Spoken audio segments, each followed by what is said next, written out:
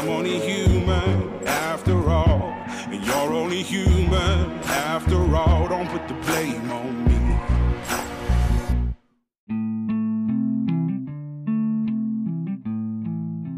Welcome to Ponder Exchange, a podcast about Christian faith and armed service hosted by me, Brother Logan Isaac.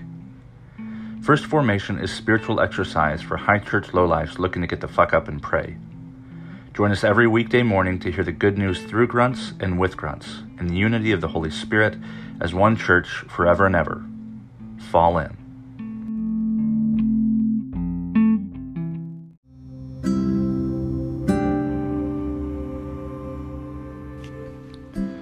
Psalm 6.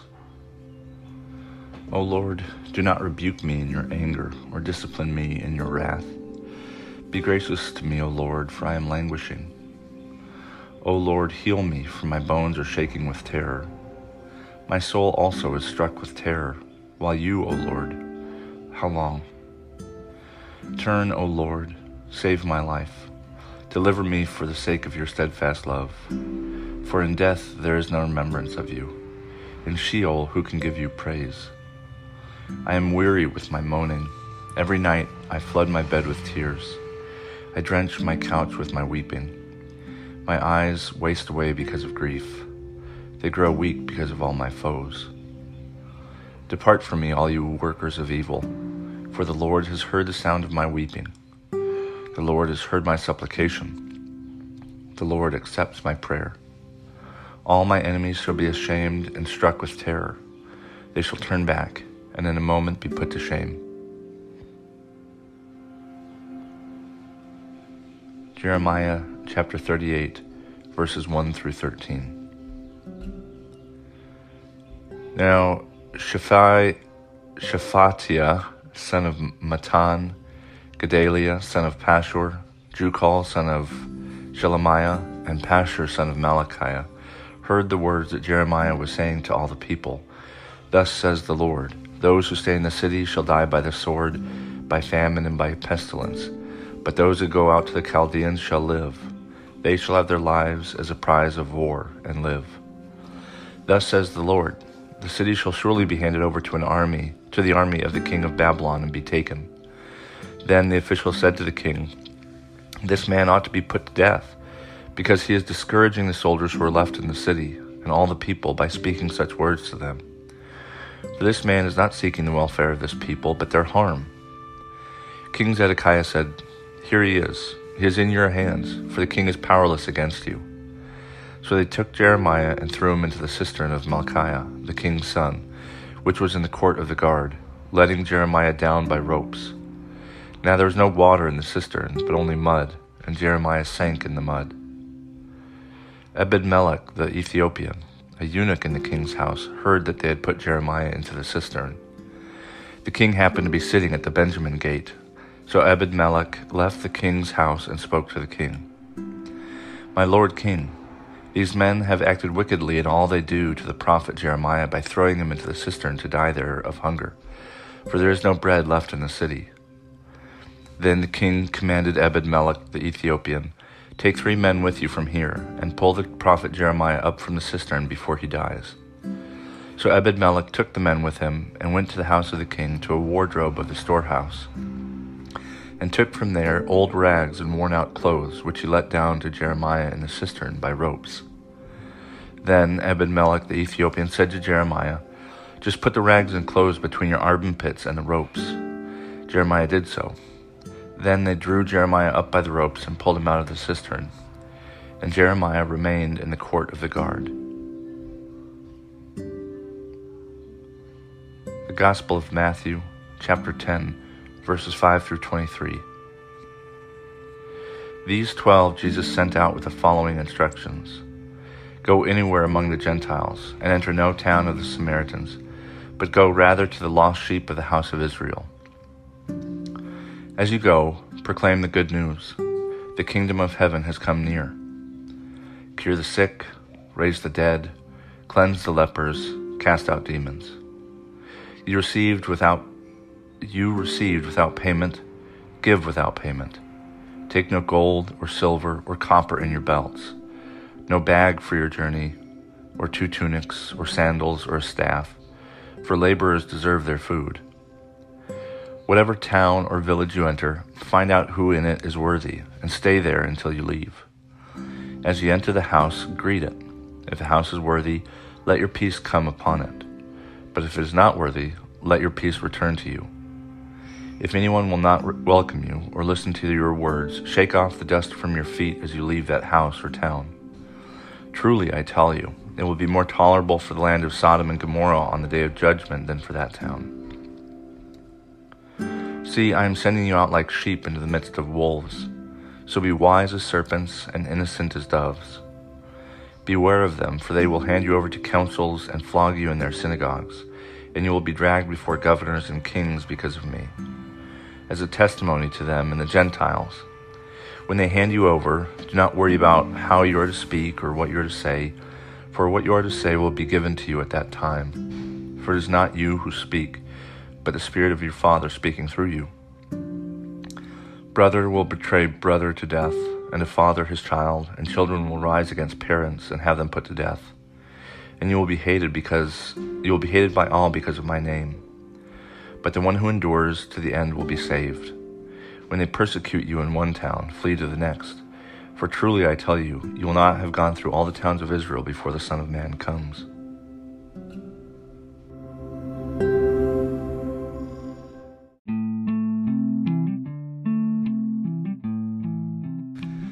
Good morning and welcome to the 4th Wednesday after Pentecost. This is Brother Logan Isaac broadcasting from the Appalachian Abbey in Knoxville, Maryland.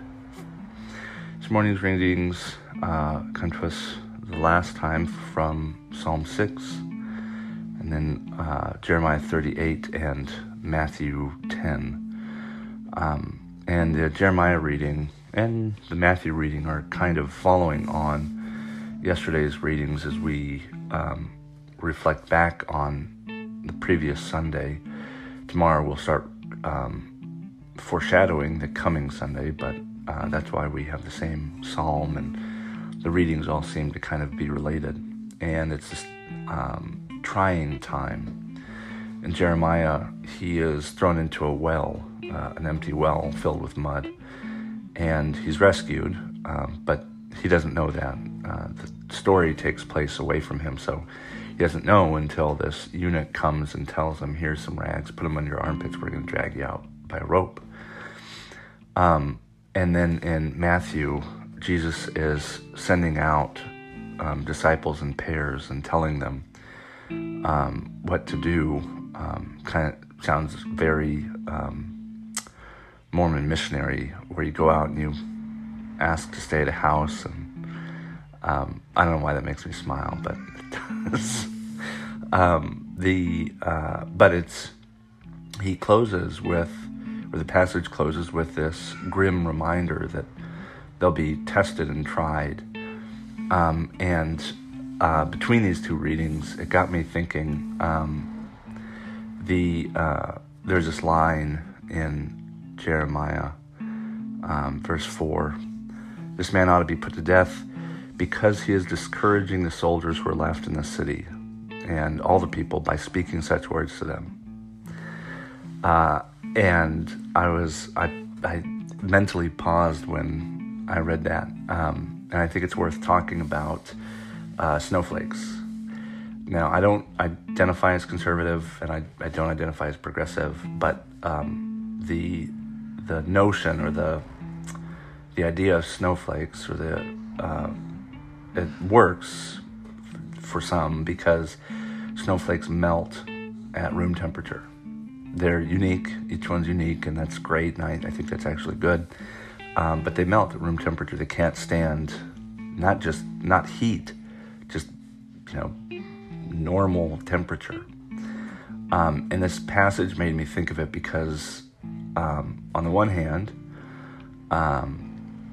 Pew Pew HQ and my notion of what it means to be a Christian soldier and a grunt has very much to do with suffering, with persevering. I call it hardiness, and it's the willingness and the ability to take a punch and get back up basically, or kind of even roll with the punches, but to have a thick skin.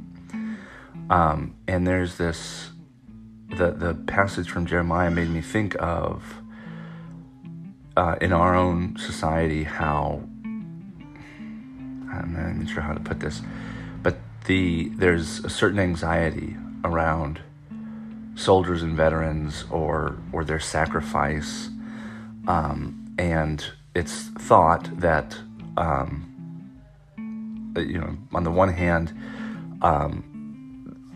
we somehow desecrate their lives by, it seems like there's always this threat, like it's called in academia God, I can't remember, blood sacrifice, where the dying itself is used to justify and protect essentially more dying. So like when in Iraq, well, let's not pull out, because then what do we do with the memory of the people who've already died there? Like, they've already died, and that doesn't change the fact that Iraq was entered into under false premises. Like, two wrongs don't make a right. But the discouraging part in Jeremiah, these people are like using soldiers to try and make this case that this guy needs to go because he's discouraging them. God forbid that these poor, fragile soldiers are convinced or like disheartened by Jeremiah's prophesying. And they say that he doesn't have the welfare of the city at heart, and he actually does. He knows that they have a pact with God, and that if they keep doing what they're doing without changing the status quo, then something's going to happen. And he's been told by God that it's going to be captivity by the Babylonians. And so it's this idea of fragility that we must protect, soldiers, or we must protect ourselves, and so we do, dumb shit to like avoid suffering. And so that's why, that isn't why, but hardiness, perseverance, forbearance, long-suffering, whatever you want to call it, I think that's a hallmark of Christianity, and also of being in the military.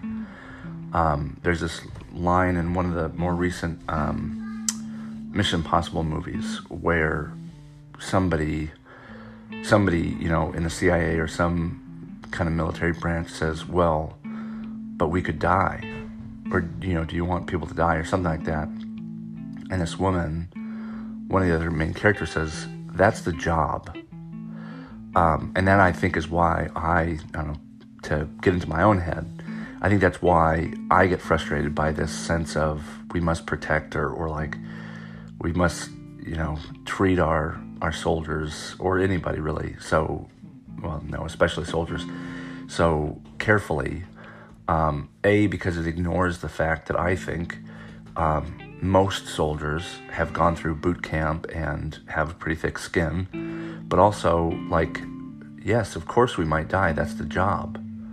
And I remember thinking that about, Iraq and Afghanistan, and this sense that, well, I actually think it came into my mind more of like using clearly superior firepower to, get out of some kind of ambush or something, I don't know. Or like some kind of like sense of overkill or gung-ho kind of attitude to protect ourselves, which is fine. But to what extent are we going to protect ourselves? What kind of things are we willing to do to protect our lives and lives of others? When in fact we all know when we signed up that this job is dangerous. I knew as soon as the towers fell, and to a certain extent I knew when I signed up before the towers fell, that was the job. That's the deal I was striking with the government. That they're going to give me money for college, they're going to give me, salary and clothes and shelter, and the risk that I'm taking is that I might die. I might get seriously injured. And so the fragility, the snowflake kind of mentality comes to mind, especially because of my eccentricities, but because of this reading where we see the prophet of God doing what God is asking, looking out for the long kind of game of the welfare of the city, and people, kind of tokenizing soldiers and pretending that they're fragile in order to get what they want in the short term. And I think this is heightened by the reading in Matthew where the mission of these disciples that he's sending out is not on its face inherently dangerous. You're just going out and you're hanging out and maybe you're trying to convince people that Jesus is God, right? Just like Mormon missionaries to an extent. But he follows it on very quickly by saying, I'm sending you out like sheep amidst wolves. So they may not know this. If this is middle of Matthew, early Matthew, they may not have a sense that they're not Jews. So all of the apostles were Jewish, and depending on where Jesus is sending them, they're either going to encounter pushback from Jews who say, no, this guy is not the Son of God, or they're going to go off to the houses of Gentiles who are like, no, gods don't walk around like in human form. They disguise themselves as animals and shit. They don't realize, because there's no precedent for it, or there's little precedent for what we now know as martyrdom. But Jesus is really upfront. This is going to be dangerous. This is the job. You must be wise as serpents, but innocent as doves. Beware of them, because they'll hand you over to councils, and they're going to flog you, and they're going to beat you. And he gives them some encouragement, don't worry about what you'll say, blah, blah, blah, blah, blah. And he's again with, I think it was last week, there's a psalm that was just deeply depressing. It talked about brother turning on brother, and you won't have any family to rely upon. And Jesus here says it himself when he's talking about the mission of these disciples. And so that theologically is where I also have some frustration around this fragility complex about snowflakes, either being people assuming I'm a snowflake and I need to be protected and coddled and blah, blah, blah. But also people trying to, or people being fragile, whether that's because of your race or your sex or whatever. Theologically, as Christians, we should know that this is the job. And that's where I have a little bit of respect for, say, conservatives who are really convinced about whatever, and they go off and, talk about what they believe publicly. It's not popular, and I have deep disagreements about what they believe frequently, but I do respect the fact that they're willing to risk public censure and usually not beatings. Yeah, I don't know of any conservatives that have been beaten up because of what they believe. Not to say it doesn't happen. But there's this, at least some sense, some acknowledgement that there's a risk, I'm going to take it. And this risk is part and parcel tied up with my faith. And I think progressives have that too in varying forms, whether that's going out and putting themselves in danger, walking alongside Black Lives Matter protesters, if they're not black themselves, I suppose. But the foundation of our faith from before Jesus was crucified is built on the idea that it will be unpopular and that people will not like us necessarily when we do what we are called to do, which is to preach the good news for the poor, for the disenfranchised, for the lowly and lost, and to go out and seek the sick who need redemption. God didn't come for the healthy. And when we go to the sick, the healthy get upset and maybe claim that all levels of health matter or something. But I hope that gives some context to why hardiness is so central, I think, not just for the military, but also for the church. One of those intersecting points that I think that we could really do much more to have some conversations about what it means to be a Christian and what it means to be a Christian soldier or veteran, because there's much more overlap than I think we often think. This is one of those passages or pairings of passages that I think really helps illustrate that point.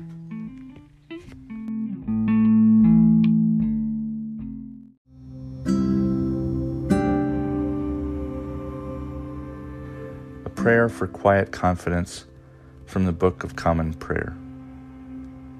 O God of peace, who has taught us that in returning and rest we shall be saved, in quietness and in confidence shall be our strength. By the might of your Spirit, lift us, we pray, to your presence, where we may be still and know that you are God. Through Jesus Christ our Lord. Amen.